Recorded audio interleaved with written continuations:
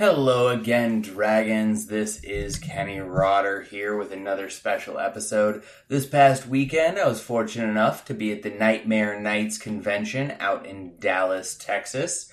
I was actually there for a Tough Mudder, and there happened to be a My Little Pony convention. So I looked into it, and I decided to attend. And it was one of the best conventions I had ever attended. All my love goes out to everybody over there at Nightmare Nights. Such an incredible time, so much fun, so many great events that they had planned. And they set me up with a couple of amazing interviews. This will be a two-parter, so you're going to get the first part today. You are going to get the second part on Friday. This interview segment is with 4 people associated with My Little Pony. We have Kelly Sheridan, who is the voice of Starlight Glimmer on Friendship is Magic. Then we have Amy Keating-Rogers, who has been a writer on the show since season 1. And then we have 2 other voice actors, Brenda Critchlow, who voices Zecora the Zebra, and Peter New, who is the voice of Big Mac. Anyways, I hope you guys enjoy it. We do talk about a lot of really awesome stuff, not just My Little Ponies. Turns out Amy and Peter are big Disneyland fans. And then Kelly is a huge board game fan, so we talked a lot about our favorite board games. And yeah, so I hope you guys enjoy the episode. As usual, rate, review, please, on iTunes. Spread that social currency. Spread the news of this. And if there's anything you'd any feedback you'd like to give me, please let me know. Have a good one. Work out, nerd out. In the basement, rolling dice. I'm a wizard. When we play, we do it right. Candles flicker, fighting dragons in my mind. Just for kicks. DM says you're gonna die. Roll a d6. Roll a d6. Roll a d6. We are here with Kelly Sheridan. How are you doing today? I'm doing great. How are you? I am exhausted. Oh, well, that was going to be my second answer. That was going to be your second answer? It's too much fun. We ran a 12-mile race this morning. Oh, I'm not tired because of that. Why did you do that? It was actually, it's a couple of friends of mine's birthday, and so that's why I flew out here to do a Tough Mudder with them this morning. And then I was like, there's a pony convention. I've never been to a pony convention. And I was super excited. And then I've been talking with Steve and some other people. And then if we haven't been running or sleeping, we've been here. Right. And it's a total trip. I love it. Now, the Tough Mudders, like, you go through mud, right? Yes. Like, you're doing the obstacle coursey, slog Running over tires, mud, and yes. ogres beat you up and all that jazz. That's what happens, right? That's what happens, no right? ogres this year. Oh.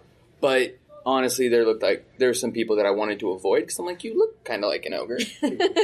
And just in the mean sense. And how did you do? We finished. Good. That's all you can hope for, right? That was the goal. Yeah. There was 8 of us, and we all but one finished. That's awesome. Yes. So it was a lot of fun. A lot of team building. You want to do one next year? Absolutely not. I'll stand on the sidelines and cheer you guys on. You were one of the original voices on My Little Pony way back in the original series, right? I was in, what was it, Andrew? Is it G2? Is that what they call it? The season I was first on? The My Little Ponytails? Is it G2? Is that what it was? Anyway, there's been a lot of generations in My Little Pony. So yes, I was first on My Little Pony when I was 13 years old. It was one of my first gigs. Oh, wow. How has the fan base changed in that amount of time? Dramatically. There kind of wasn't much of one back in the day. They were all kids. It was a show designed for kids, and that's who watched it, and, that was kind of it. I'm sure, there were probably some adults that watched it and collected the toys and stuff, but not nearly to this extent, where it's this fandom that's really taken on this newest incarnation as their own thing. And there was no brony revolution in the 80s. Not yet. No. And that was actually the mid-90s. They did another season before that in the 80s that I watched when I was a kid. Yeah? But then I was not. Were you excited when is a show that you watched and then were on? Yeah, My Little Pony was the the first thing I bought when I started getting an allowance as a kid. Oh, yeah? Yeah, I had Minty, the My Little Pony. When they had the first generation, they only made 6 of them or something. Yeah. And they didn't have cutie marks. They were like kind of blocky, cool things, kind of monochromatic. Yeah, I can remember going to the Bay, the Hudson Bay Company in Canada with my mom and buying a My Little Pony. I remember it was my sister would be playing with the My Little Ponies, and then I would be playing with the Ninja Turtles, and then they would get together and they would fight crime, and as one does. Right. And it's a total trip right now because now I'm trying to get my nephew, her son, into ponies. And she's like, why do you watch this show? And I'm like, A, it's entertaining. Yeah. And super well written, super well drawn. And I've been reading everybody's bios, so I don't want to get them mixed up, but you play Starlight Glimmer on Friendship is Magic. In addition with other voices. Yeah. And we know this season Starlight Glimmer has gone through some changes. Yes. Do you like playing her more villain or struggling hero? Playing bad guys is really fun. I won't lie to you. It's like a fun little indulgence. So I got one episode this season where it was a retelling of the Christmas Carol. So I got to play kind of the Scrooge character and got to revisit her villainous roots. So that was really fun. So it is super fun playing a villain, but it's been great playing her struggling because she had this big epiphany at the end of season 5 where she decided, okay, I'm going to change my ways, but it's not like she's suddenly a goody two-shoes in season 6. She really struggles. She's never had a friend. Well, not since she was little. So she's struggled with the idea of, like, what does that mean? And that's really interesting as an actor to play a character that is constantly kind of in turmoil and trying to... She's been put into this new world and this new role and trying to figure out what that is. So, like, I guess from a sophisticating acting standpoint, that's fun and challenging. But just playing up a straight-up baddie, that's fun. Also really fun, too. Yeah. I can see how that dichotomy would work. It's always fun to be the bad guy. It's really fun. Because then you can take that, mask off at the end of the day. Yeah. You get to temporarily be a really bad person. And get paid for it. You can indulge in this, like, meanness, but no one gets hurt. In fact, people like it. They enjoy it. They go, yeah, more of that when you're mean. So that's fun. Do you have a favorite pony outside of Starlight Glimmer, one that maybe you most relate to personally? Yeah, I don't know if they necessarily are ponies I relate to, but my favorites on the show are, my favorite of the main 6 is Fluttershy, because I love animals, and I love kindness, so she's great. We could all use a little bit more of that. Yeah, and that's something I strive for in my personal life, is to be more kind. It's like so that's always important to remember. And I love Maud. I just love her dry, I love Ingrid's dry delivery. She's so great. She's and she's so well written. She's great. And it's like, it's really funny because she is so dry, but when she does say, like, she's excited about something, I get it because she said the words. She's very literal. Yeah, she is. I love her. Yeah, and her performance, Ingrid's performance is so nuanced. She finds so much range in that tiny little box that she's given of, like, you can't do much intonation wise, but she knows how to sort of dial, like, just a little bit this way or just a little bit that way she's great. So she's a great character. I want to segue a little bit because you were in one of my all-time favorite motion comics, Astonishing X-Men. Yeah. How was that? Amazing. So you're a Joss Whedon fan? Yes. I know, that's an understatement, right? I'm the same way. I actually was at a panel at San Diego Comic-Con with him, and everybody would get up and they'd be like, I'm the biggest fan. And I was like, I'm an average fan. And then I asked him such a deep question that he was like, you're not an average fan. Yeah, that was fantastic. That was a dream job because just to be on anything that he's written is amazing. And then the scripts are his treatment scripts for the comic that he wrote to, who's the lead illustrator of the motion comics? It was John something. Do you remember? I'm not that big of a fan. Yeah. Like, I'm an average fan. I'm an average fan. But the scripts were the original, whatever they call them when you're writing a comic, script or treatment. And so the stage directions are like, John, we want her to look like this, but not too much like this. Like she has gas. Like, it's things like that. Just the stage directions are his little notes to the dude that did all the illustration. So I got to read those. Like, as the script. It's amazing. And it was verbatim. They were very clear when we were recording the show that they wanted each line to be exactly as written in the comics. I can see that. And it was a lot of fun. It ended up beautiful. Yeah, I like motion comics. They're very kind of contentious. Some people love them and some people don't. But I kind of like that middle ground between a cartoon and a comic book. Like, it's kind of neat. Sometimes with me, I don't have time to sit down and read. Like, reading an entire comic can take me a while. I'm a slow reader. Talk to my wife about that one. But just sitting down and being able to put it on TV is just, it's a lot nicer. Yeah. And it's not a cartoon. It still has that thing where your brain has to fill in the blanks between panels, you know? Yeah. Which is something fantastic about comic books, is that it engages your imagination. I think motion comics do that. For sure. As well. They just have some neat, like, voice acting and some extra stuff.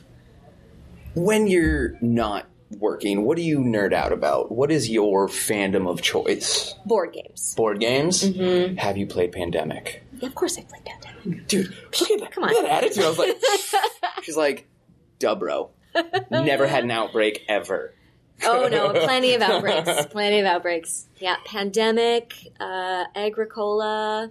I've never heard of that. It's so, the app is super cute. Yeah? Get the app on your iPad. It's the cutest. Okay. You're a little farmer and you're creating a little family, and you create a little farming plot, and you have animals, and so in the app the sheep are super cute and they're fluffy and they kind of wander around. Multiplayer? That sounds wonderful. Yeah, you can play a solo game and you can play multiplayer. Oh, very cool. It's awesome.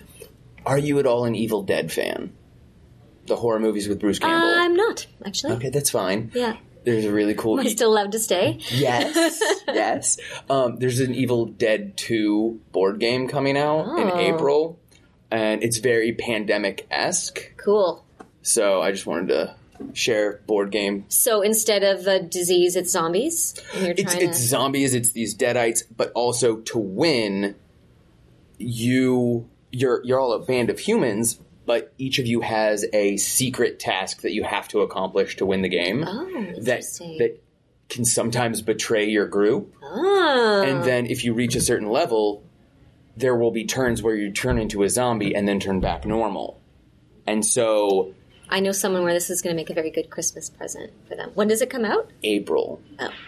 A good next year's Christmas present. There you go. Planning ahead. No, but it's a fun game. What are some of your other favorite board games? Let me see. What else do I love? I know you love animals, but have you ever played Exploding Kittens? I've played Exploding Kittens. Okay. Are you a fan of Exploding Kittens? I like Exploding Kittens. I think Exploding Kittens is a good, quick, game to play with sort of anybody across the board who's maybe not into games or really into games. The graphics are super cute. It's like funny and yeah. It's really fast. It's a nice, sometimes inappropriate way to get to know people.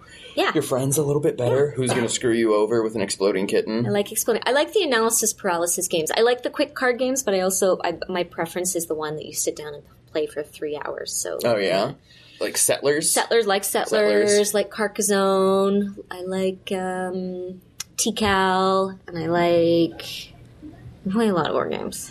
Good. They're all really good. Ticket to Ride is fun.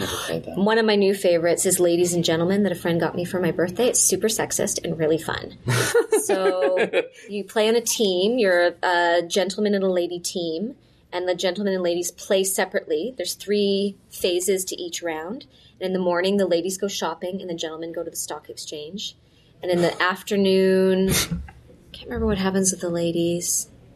They try on their outfits or something, and the gentlemen trade their stocks. And in the evening, you come together, and the ladies say, "This is what I would like to purchase today," and they have to get the men's permission because the men make the money to pay for the outfit. And then whoever has kind of the most points in their outfit at the end of the night, wins. This is atrocious. It's fantastic, but there's so much kind of role playing and crap talk that happens. Okay. And of course, whenever we play, the genders are all mixed up with the ladies and gentlemen. So you could easily have 4 lady gentlemen and 4, vice versa. 4 gentlemen lady. It's fantastic. It's really great. I'm gonna have to look that up. I have a friend who's a DJ, and so he'll put together a playlist for our game, and you can drink whatever you want as long as you drink it out of a fancy glass, like a champagne glass or martini glass. Okay, yeah. So you can have Miller High Life in your champagne flute. Yes, you can drink. You can have whatever you want. It can be Sunny D, but you have to drink it out of a champagne glass. Ladies and gentlemen, it's great. You were super fun. Thanks. You're super fun too. High five. We're Super fun. I want to like talk more about ponies, but I'm like, now I just want to go play board games. Yes, me too. I'm sure there's a place to do that here. Now, what is it like being a part of a television show that has a huge amount of adult male fans, but more so, you're playing a struggling female character? Have you had any instances talking to fans where that character has helped them through a struggle or anything along those lines? There's sort of countless times that people come up and say, I really relate to Starlight because I was a lot like her. Or I actually figured out an analogy yesterday that I'm pretty proud of, where I kind of think of her as a recovering addict in a way. Where she's a magic addict. She's addicted to power. Yeah. She's super powerful and she's addicted to control. She has this big epiphany, and then it's not like everything's kind of sunshine and rainbows after that. Then she has to do the kind of tough work of living what she's said she's, living the way she's putting her, what is the metaphor I'm looking for? But anyways, living the way she said she's going to. She has to live up to her word. Yeah. Like, she said she doesn't want this power, but if she goes back and tries to usurp all this power again, what's the point? It's about living authentically to what you've said you're going to do. Right. So I've had a lot of people come up to me and say, I really relate to her because I struggle making friends. And people think I'm this way, but I'm really not. Or I've changed, but I don't know how to convince people that I have. And she's taught me how to do that I just have to be brave and kind of own up to my mistakes and do it anyway. Or people that judge the character. People that said, oh, I really didn't like her when she was bad. But she's winning me over. And then I see them at another convention a few months later when a few more episodes have aired. And they're like, no, I actually really like her now. And I think that's so relatable in that I don't need everybody to love her. I kind of like that that the characters had to earn people's respect. And trust. Because that's what happens. And trust. Yeah. That's what happens in life. You can't just say, I've changed. You have to, put your money where your mouth is. Yeah, that's the metaphor I was looking for. You have to live by doing, live by showing. You just can't tell people, for example, if you break a plate and you look at the plate and you say, oh, I'm sorry. Right. Plate's not fixed. Yeah. Yeah. You've got to bust out the masking tape and the super glue. Oh, I don't want to, they told me to be very strict on time. So I'm trying to I know, right? So he's shaking. Yeah, that's the guy. That's the guy. He's like, as soon as you're done, we're going to be over. We only have a few more minutes. Okay. What else are you working on, if anything, right now that we should be on the lookout for? There's a series called Lolly Rocks on Netflix that's really great. That's about 3 teenage superhero pop star aliens. Okay. Yeah. I'm getting a little Gem in the Holograms from that. Yeah. With the pop star. Yeah, not so much the aliens. Vibe. So Vincent Tong, who's also, actually several people who are on ponies are on that show, but Vincent Tong and I play the bad guys. So we play evil twins. That's cool. Yeah, and that's really fun. So we play off of each other. That's out. I'm in Sausage Party right now. Seth Rogen's Sausage Party. That's a little bit of different demographic. Yeah. Than the ponies. Well, it's a different vibe. It's a different feel. Yep. So that's out right now. Did you hear that it was before an animated movie? I think it was before Finding Dory. They showed the trailer for Sausage Fest. Oh. And I was like, somebody spliced that together wrong. Just animated doesn't mean for kids anymore, no, it really man. doesn't. You got to look at the rating on that one. I think Sausage Party must have been rated R. So that's happening. I'm on a new dub of Beyblade. That's been announced. What is that? Yeah, I don't know. You'll have to check it out. Oh, Beyblade is do you know the game Beyblades? I don't. They've made it. Oh, okay. Well, check it out. Okay, there we go. Again, so that's happening. Put that down. I've had a lot of notes Remind today. me to get that on the I knows, right? So yeah, I'm that's lucky what's to happening. have him. There's It's our first pony con, so we're figuring everything out as we go Welcome along. to the herd. Now you're in the fold. I'm glad. This is a fun family to be a part of. It is. Aren't they nice? It's a good Everyone gang. has been super nice. Yeah, it's a good gang. I find that if you're a grown adult watching My Little Ponies, you'd have to be a little bit humble. You can't be kind of a jerk to everybody. Yeah, I think so. I just think, friendship, magic. Don't be mean. Right, exactly. Who isn't going to get on board with that? You'd be a jerk not to. All right. I have taken up, we are at the end of our time, but I just want to say thank you so much for sitting down with me. I really appreciated it. It was totally lightning round. That was awesome. Yeah, we'll do it again, right? I hope so. At the next convention, now that you guys are part of the fandom. All of these 6 you've been writing on Friendship is Magic since season 1. Well, one of my first questions is, how has the fan base changed over the last 6 years, if at all? I mean, at first there was no fan base, of course, and then I don't know. I don't think that it's changed. It's just grown a lot. Yeah.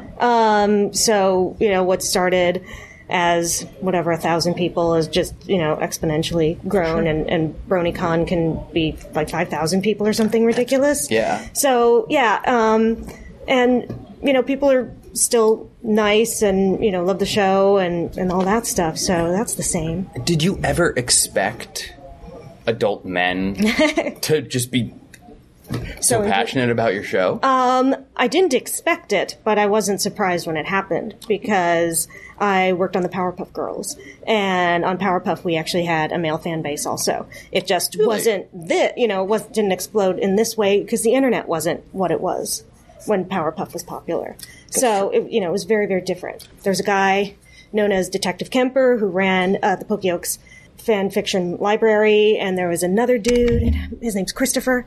So I was in communication with these guys because, as story editor of Powerpuff, I kind of checked on what the feedback was with fans and stuff, and so I interacted with these people. That's awesome. Yeah.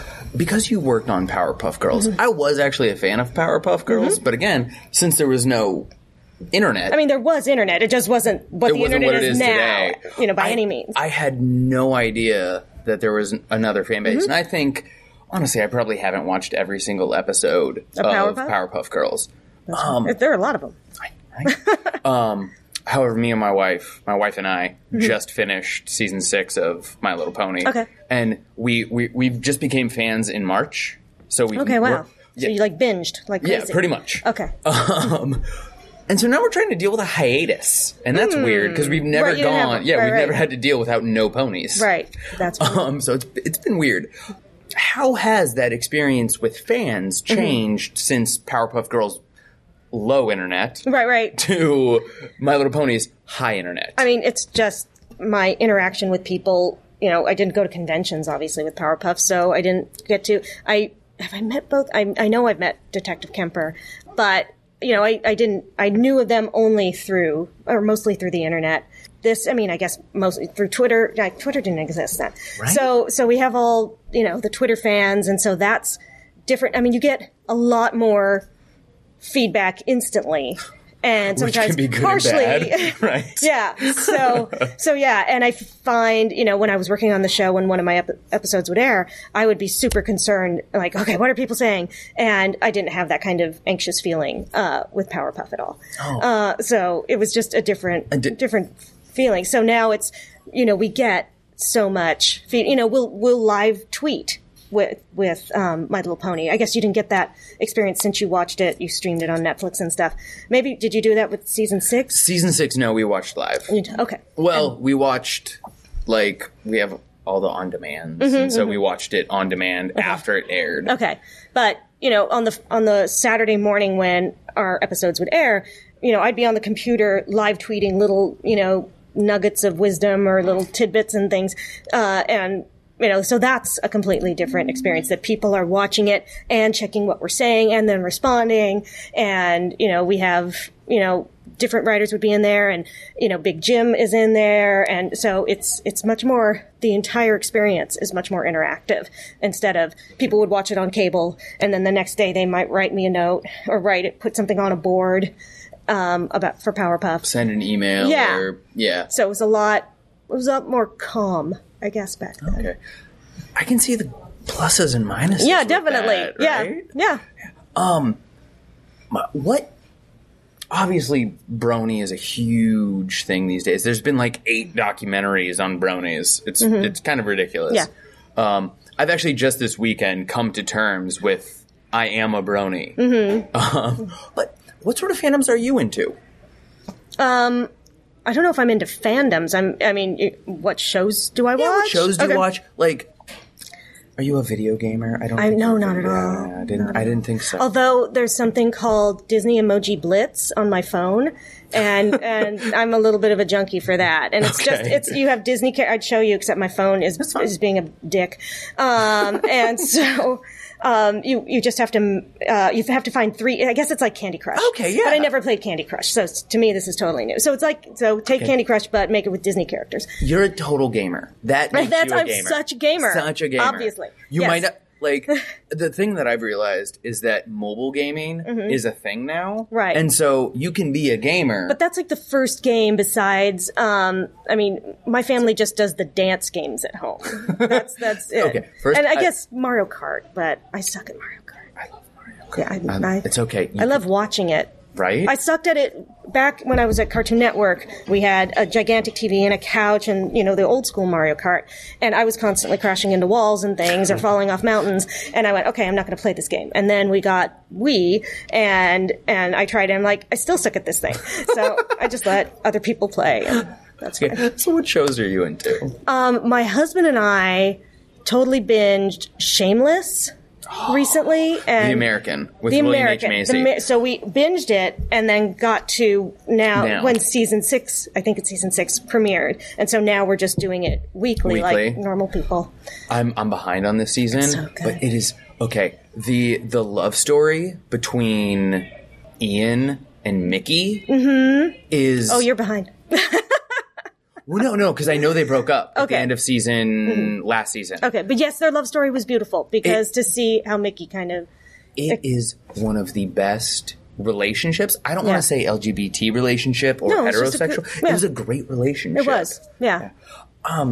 But It's a phenomenal show. it is. It's a really great show. Oh God, so good. And William H. Macy is the father of one of the girls who goes to my daughter's school.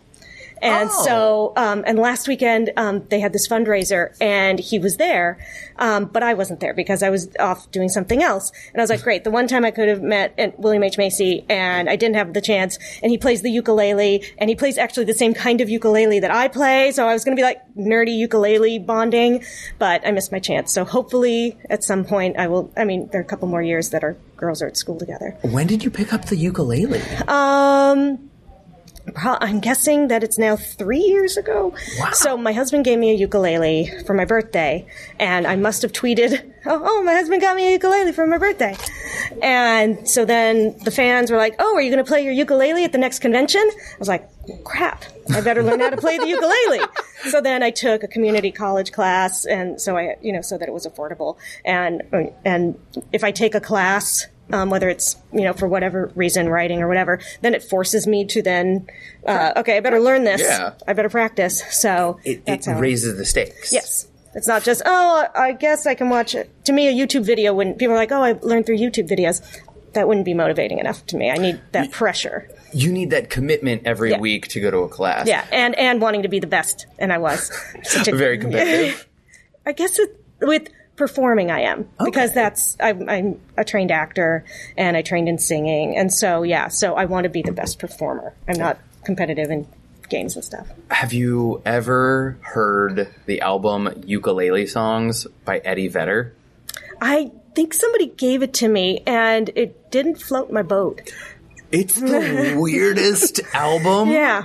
I'm just like, stick to electric, Eddie. Yeah. Stick to I was electric. just like, not the kind of ukulele I like. I don't think we're alone in this opinion. Okay, because I didn't want to offend all the Eddie Vedder ukulele Vedder lovers. ukulele.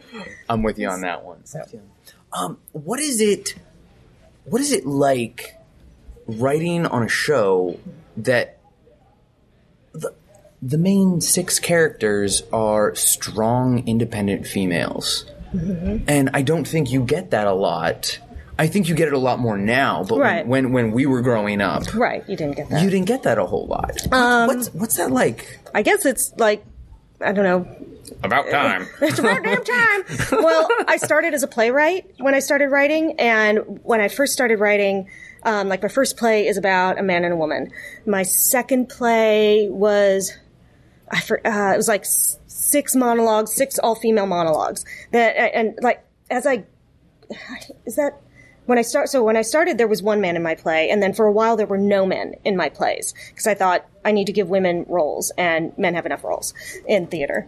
So there was one play I wrote where it was supposed to be a man and a woman, and they're in a relationship, and it was pissing me off as I was writing it. I'm like, oh, this character's so good, and I'm giving it to a man. I want a woman to play this. So I just changed it to a woman. And I didn't change the name. The character's name is George. And it became a lesbian relationship. And you saw they're dealing with the issues that were, that I was writing about. But then I eventually came back around, and the last play I wrote has 3 men. It has 3 men and 3 women. Okay. So it's balanced. But so for me, writing for women is what I've done. Is my point. And so it was just great. Yeah. I mean, and I prefer writing for female characters. I'm better at it. I don't know. I don't think it's necessarily because I'm a woman, because Mitch can write well for women. But, I think I have a little insight as a woman to be writing for them. Well, there's so much that you said there that I just is ringing true to me. But one of my favorite quotes is by George R.R. Martin. Mm-hmm. Someone asked him how he writes such great female characters. Mm-hmm. And he said, well, I imagine a woman. And then I pretend she's a person. Saying that as in a lot of men writing women try to write what they think a woman is. Right. But a woman is just a person. She's just a person. We're all motivated by the same things. Right. So what you were telling me there about how you took this character, George, and turned him into... from a male character to a female character, that's a great character. Yeah. Because you can change the gender and it works perfectly. Right. One of the biggest examples I point out to people is Brokeback Mountain. Okay. Yeah. You switch either one of their genders and the movie still works. Mm-hmm. And I think that's really incredible. It's a sign of a good author, way to go. Oh, and second, to Lin-Manuel Miranda. Why wasn't Alexander Hamilton a woman? Ooh, that's a good one. Nice. That would be good. I'm just kidding. No hate on Lin-Manuel Miranda. That show's amazing. Yes. Who's your favorite character that you've written so far? On My Little Pony or not My Little Pony? My favorite character, and my favorite characters are on My Little Pony. It's Pinkie Pie, because she's so bananas and she's just fun, and she sings, and I sing a lot, and all of her just kind of blurting out stupid things and being awkward and being zany it's all in here, and so I get to express it through my writing, and Pinkie kind of lives it out. I did one of those, which pony are you? Uh-huh. And I, apparently, according to my wife as well, I am Pinkie Pie. Wow. I'm very random. I will talk to anybody. I want everyone to, feel good. And I want everyone to have a party thrown for them. Right. So that's definitely where I side with Pinkie Pie. See, I'm a lot more shy. So I'm probably more like Fluttershy in a lot of ways. But inside, there's Pinkie Pie within me, and sometimes she kind of bursts out. And so when I get to write, she definitely gets to burst out. Honestly, I've read everyone's bios 18 times, so I don't know if I'm confusing it. You just had accepted a position with Disney. Yes. Correct? Yes. Congratulations. Thanks. Yeah, I've actually been there a year. A year? Yeah. I'm behind the times. No, it's okay. It probably says that I just joined in Disney, so. Tell us about that experience, if you don't mind. Not at all. So with Pony and all those shows, I was a freelance writer, and so I got a freelance job for it's a book series that they wanted to write shorts to help promote the book series, and it's called Star Darlings. So I got that job back in December of was it 2015? 2014? Would have been 2014. So I got that job, and I wrote the shorts, and the gal who hired me liked what I was doing and said, hey, do you want to join our team and come up with ideas for things? So it's this team, it's called the New IP team, so New Intellectual Property, for DCPI, which is Disney Consumer Products Interactive, but there's publishing in there too. So maybe it's Disney Consumer Products Publishing Interactive. So it's coming up with ideas. Yeah, it's a lot of things, and I never get it right. We're coming up with ideas that will hopefully be cross-platform, where it can hit publishing and toys, and we'll make shorts or longer animated pieces. So that's where I ended up. And I'm I hadn't been in an office setting in a lot of years, probably, I want to say 12 years. So, it was good to, go back to that and have that kind of interaction with people. And it's a really good team. So it's been really, it's been a cool gig. Wish you the best of luck. We want you to have a great time with it. I actually want to check the time, but I didn't want to be rude. Okay, we're about out of time. I don't want to take up too much of your time. Last question. I'll ask 2 questions if you don't mind. No, I don't mind. What advice do you have for anyone out there who's an aspiring screenwriter? My advice is to take writing classes. Okay. And again, like I mentioned with ukulele, if I have, I started my playwriting, because I needed to take a final course to fulfill my major when I was in college. Mm-hmm. So my theater major, I needed something, and then playwriting was an option. And I was like, okay, fine, I'll take that. And I wasn't happy about it. And I was going to drop it and take speech. And my teacher wouldn't let me drop it, and he said, you're going to be good at playwriting. And it turned out I was. And then I continued to take classes because then it really just forced me to write and think in different ways. And I did something called the Padua Hills Playwrights Workshop, and there'd be a bunch of us in a room, and we'd be thrown writing exercises, and you just have to write there, and then you read them out loud, and you get feedback, and that's how I grew and kind of found my voice. So that would be what to me, that's what worked for me. Excellent. Favorite ride at Disneyland? There's so many I like for different reasons. I should have started with this one. You should have, because I can go through and tell you which ones I like. Oh gosh, crap. Well, I'm going to go through, my family likes Adventureland a lot. Okay. And so we go to Adventureland and we do Pirates of the Caribbean, Jungle Cruise, Tiki Room, which isn't really a ride, but it's an experience. Wonderful anyway. And what else Haunted Mansion. So we hit all of those things. And it's so funny, I didn't grow up really focusing on Adventureland. And, my daughter and I recently went just on our own, because when you're a Disney employee, you have passes and you can get in free.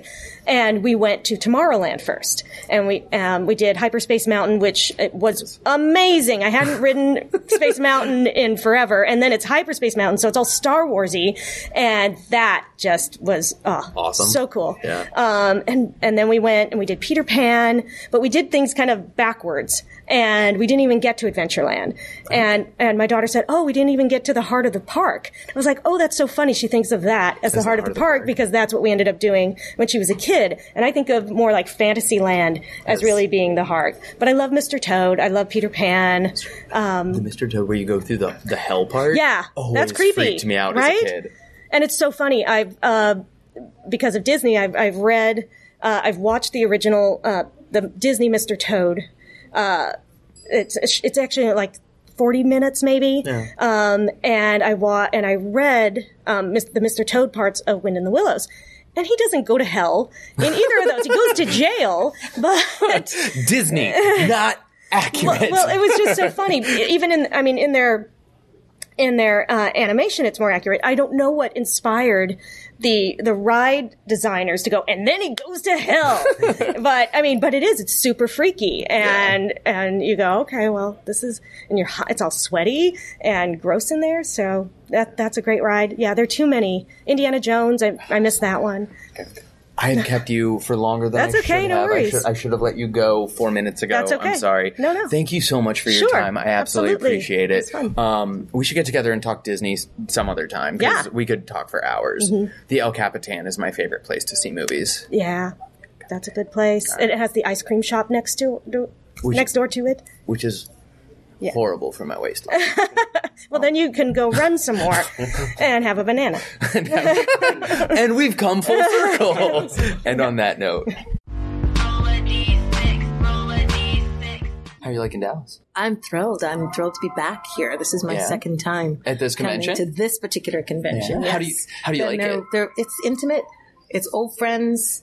I don't know. We have a great time. It's a great group of people. Yeah. On both sides, not just the voice actors, but our hosts, Bob and Jamie. It's just fabulous. I don't know. Is there much more to say there? Yeah. Well, it's just nice to have a con that's just intimate and organized really well. So I agree. I will say 100% kudos to them, and the fact that they raised $12,000 Wow. for St. Jude. That's amazing. Yeah. I ran the Phoenix Rock and Roll Marathon and raised $500, and I thought I was doing good. Well, if you did that all on your own, that's still good. Hey, every little bit helps, right? Right. And it's a cause that I think everyone can get behind. I have 2 kids, and I'm blessed that both my children are healthy and are flourishing. Wonderful. And I haven't had to have any major medical worries or concerns. That's wonderful. So the fact that we were able to do this as a community, Yeah. and hopefully that helps out and relieves another family's stress, hardship financially, and just emotionally, is in this time and space, you need to be able to give back. So besides all the fun and games that happen here, There's a lot of good.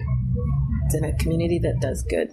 That's awesome. Yeah. And is that how you find most of the fan base? I mean, you've got obviously we're at a My Little Pony convention. You've got the children who are huge fans, obviously the target demographic when it was first created, but then you have the middle-aged, mostly male demographic, the bronies. How have you found them at these conventions? Oh, I'll tell you. Well, I think I first got involved right after the birth of first child? Yeah, Isabella, and then along came Justin. I knew nothing about the brony community. I didn't, my first interview and was saying, the who? The what? Why?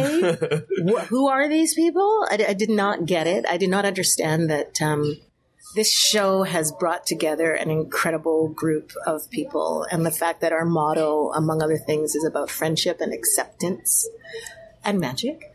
I had to put predisposed ideas, perceptions, whatever I had in here, and accept everything and everybody. It was beyond my understanding at first and comprehension.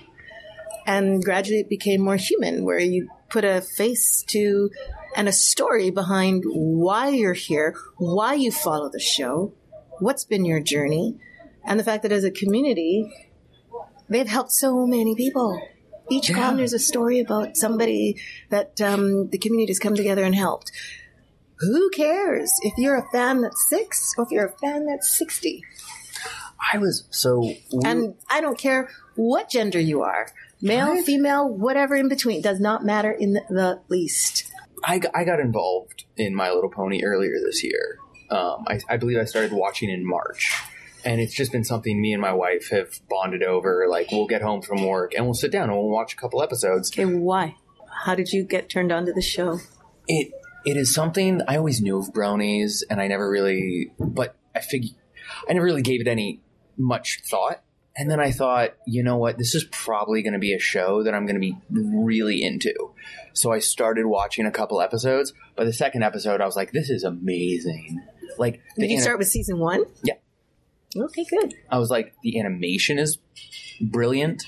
The characters are incredibly well developed.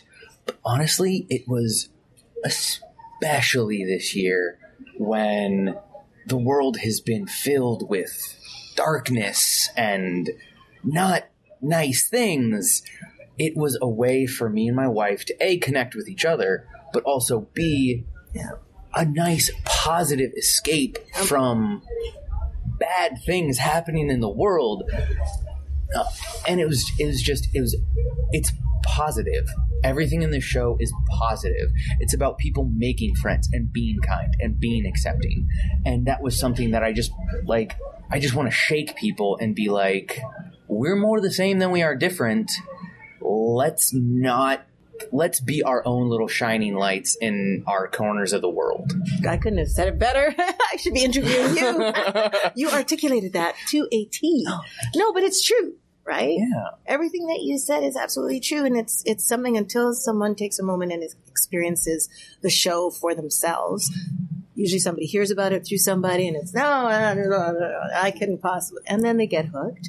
But then they get an opportunity to meet the creators of the show, some of the writers, some of the designers. The voice actors. And the voice actors. But it's a huge team. It's not just us. It is not just us that puts this whole thing together. I can't give, just me or just the main six. Oh, somebody's having a party up there. It's probably complete Jen. and total credit. It's a whole group. It's a group ensemble effort, right? And what I actually haven't labeled myself as a brony, except probably this weekend. I finally just accepted that term. Right on. But I spent a good chunk of this weekend being made. Like, we came in town for the race I was talking about this morning. It was a tough mutter? It was a tough mutter. Yeah, all right. I got to represent. Respect. No, well, respect. And I spent a lot of time being made fun of by the girl we came to visit. It was her birthday, and she was making fun of us. Well, making fun of me for wanting to go to a pony convention, watching My Little Ponies. And I was just like, I know you think this is weird, but I guarantee you're into at least one thing that I think is weird. So it's like, don't make somebody feel bad for what they're into. Just be like, okay, they're into that. I'm not into that. But then again, I'm into this thing, and they might not be into this thing. It's something I've said on my podcast numerous times is, I don't care what you love. I just want you to love more of it. Because that just increases the love that we have going on in the world. And I love it. I don't care what you love. Just love more of it. Yeah. So what happened with your girlfriend? With your friend? Did you invite her to come down this weekend? She lives here. She lives here. We okay, sister girl, wherever you are, you make your way down. You still have one more day. You have one more day to kind of, open up your eyes, open up your mind, expand just a little bit. Even if you never say you want to come back again, at least you stepped foot. Come to the other side. Well, he'd never seen an episode. He'd never been to a con before. This is actually my first con as well.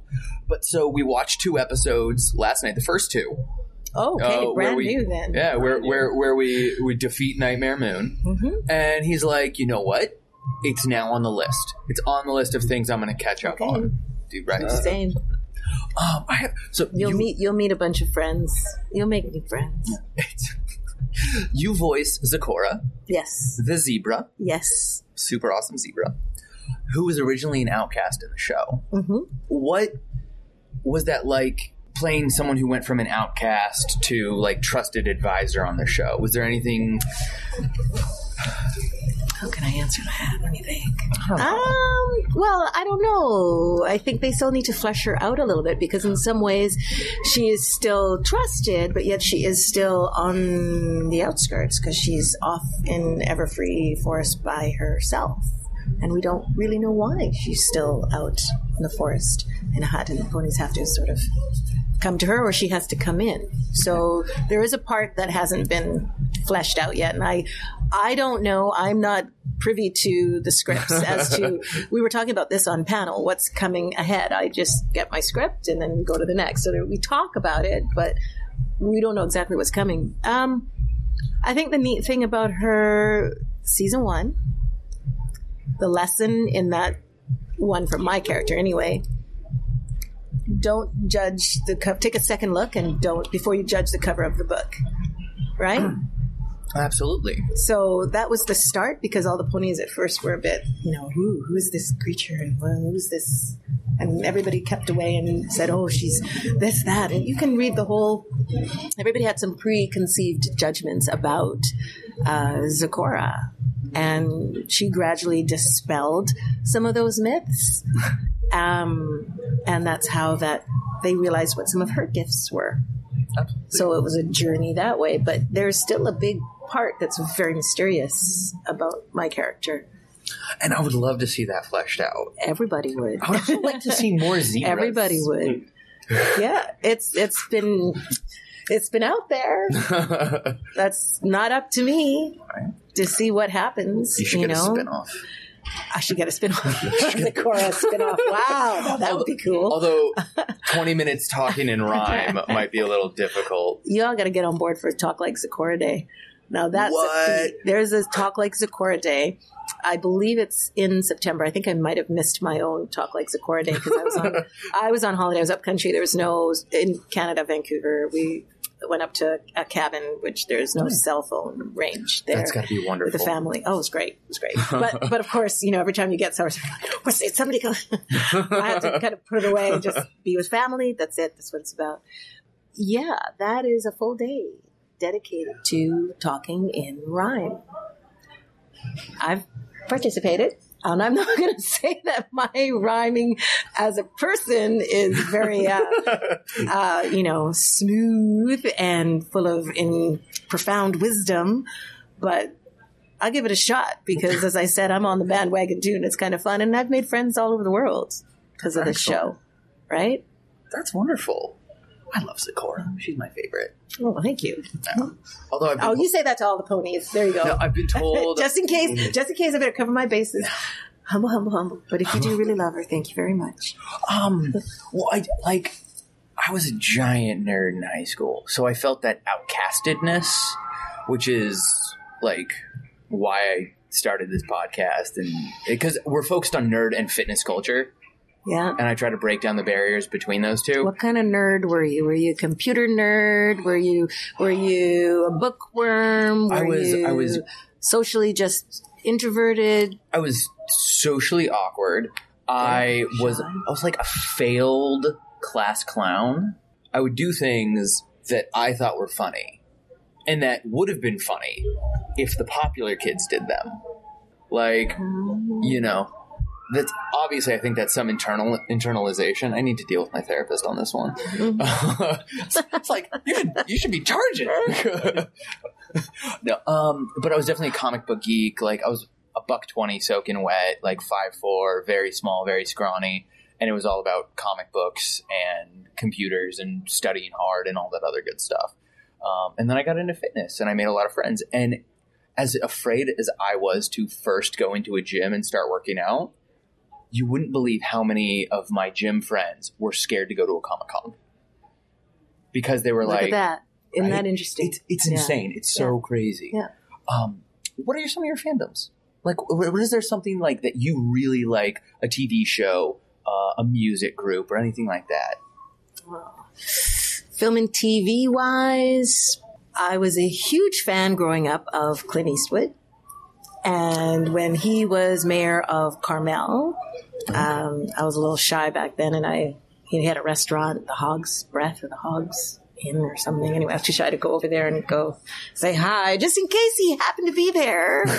But I used to watch every sort of spaghetti western back in the day. My dad was a biology teacher, so he'd be marking papers. And when my sister and I came home from school or what have you, and mom would be doing whatever mom was doing. That's what he would have on. So I used to just hate him at first because we wanted to be watching cartoons or Shazam or Wonder Woman or whatever would be on at that time.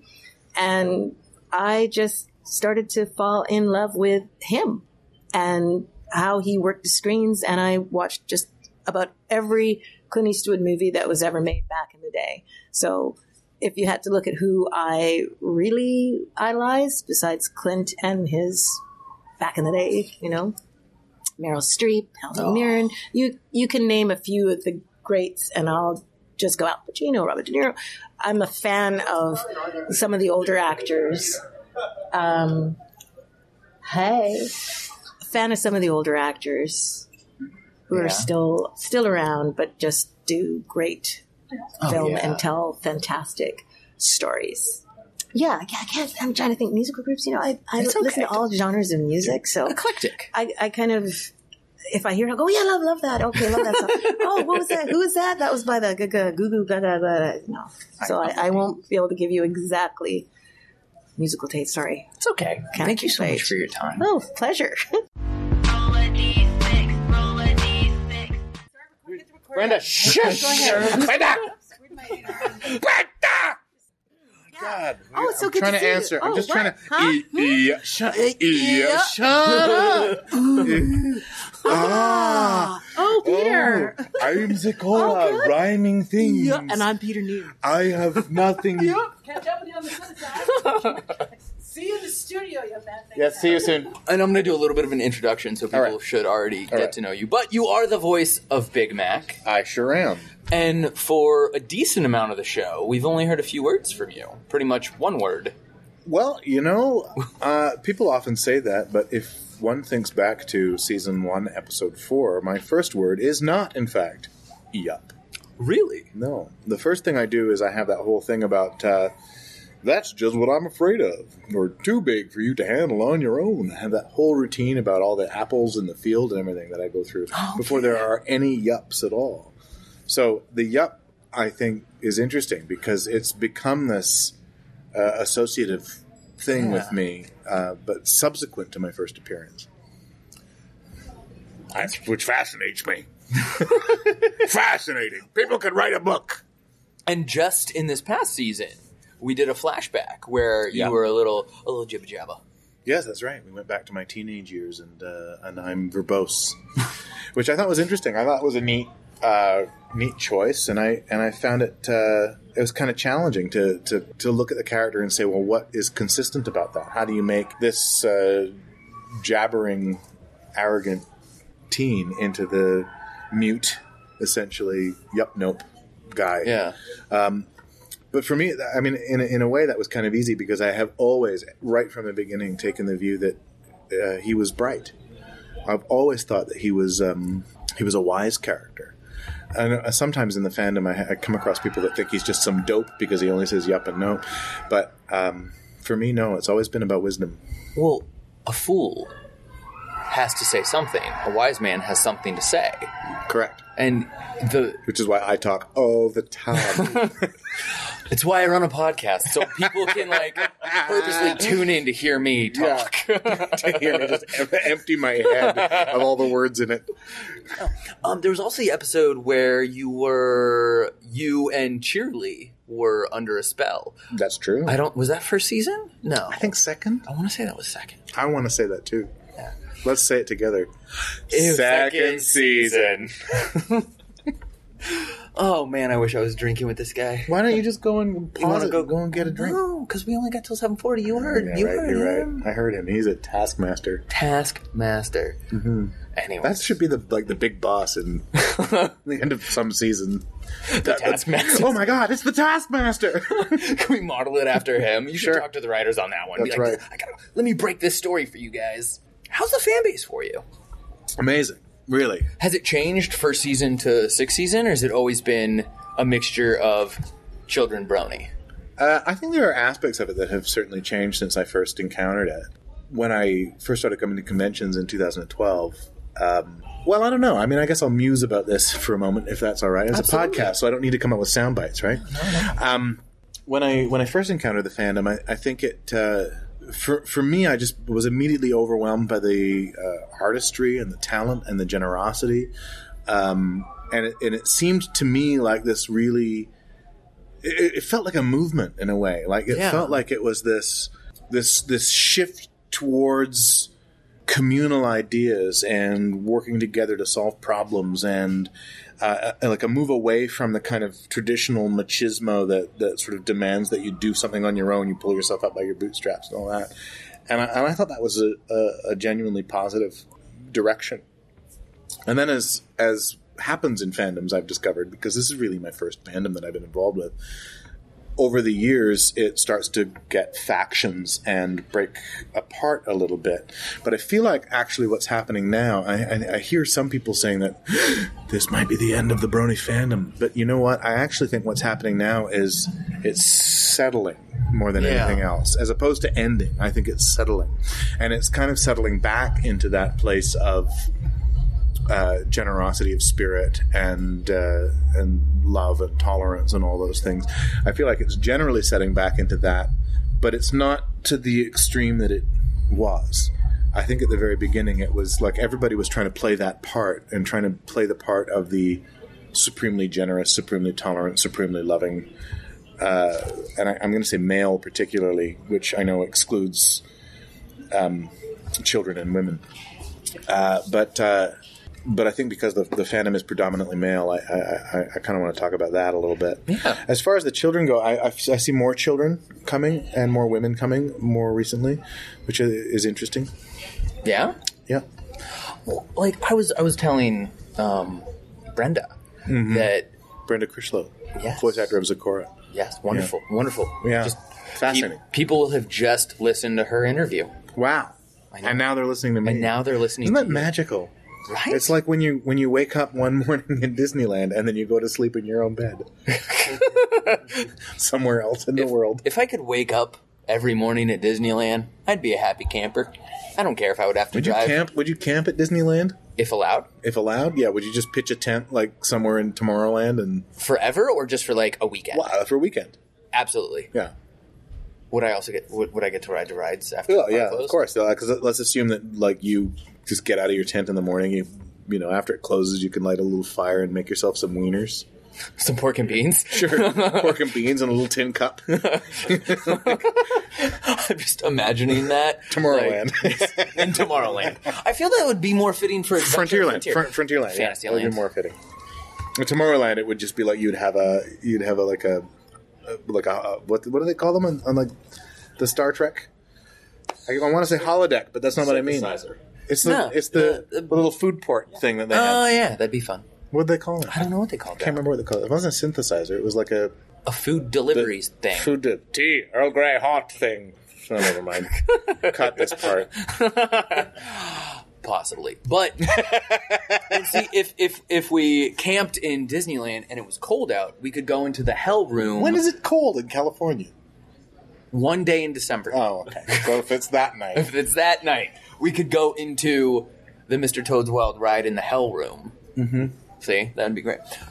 Are you based in LA or Vancouver? I'm based in Vancouver. Vancouver? Yeah. But you've been to Disneyland, obviously. Yes. Favorite ride? At Disneyland, favorite ride? Probably Pirates. Pirates? Really, at Disneyland. See, I'm the same way. I think Pirates is really, really well crafted, and I've just had the pleasure of going to Disney World recently, and I'm now able to compare the two Pirates rides, and I have to say the California one is exceptional. It's wonderful. It's supreme, and the thing that's the best about it is, you know, you wait in your line and whatever, and you go into the mansion, and inside there's this restaurant that's sitting on the lagoon, and you get into the boat on the lagoon, and you have the clink clink of people eating and everything, and you get on your little boat, and your little boat sails through this slowly through this kind of evening tropical lagoon thing, while the sounds of the eating sort of get slightly more distant, and then periodically you hear screaming coming from ahead of you, just faintly at first, and you think, what was that? And then clink, clink, clink goes away of the cutlery. And then a little while later, you know, it's this very peaceful thing. Some crickets, stars are out and things. And then another scream. And the screaming gets louder, and you realize, this is going to happen to me in a minute. And then it's like at the last second, you get to the other side of the lagoon. At the last second, it all just, like, you turn a corner, and it's pitch black, and there's nothing but that little skull that goes like, beware all ye who enter here, and you just dive into this pitch black. You just don't know where you're going. And it's like, what I love about that is, like, it very quickly lulls you into this sense of peace. And then that small scream and a louder scream and a louder scream just makes you go, oh God, oh God, oh God. You're like, what is coming? And it really builds up your anticipation so well, and then you kind of go down that thing, and then it's just goofy after that. But in Florida, they don't do that. In Florida, you just kind of go in and there it is. So I think the California one is it's supreme. It's a great ride. Have you ridden it since they remade it with all the Captain Jack Sparrow stuff? Okay. Yeah. Did you ride it before as well? Okay. Yeah. Thought preference, or it doesn't matter? It didn't really matter. It didn't feel altogether different to me. Okay, yeah, I can see that. I mean, I noticed that the Captain Jack Sparrow animatronics were a lot better. Well, that's because of 40 years of innovation. Absolutely.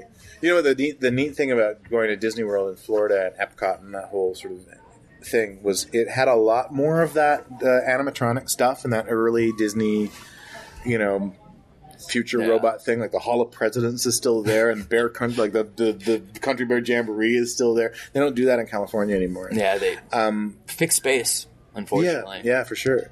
But it was really cool for me to go on like the carousel of progress and stuff like that in California. It's so bad. It's so cheeseball.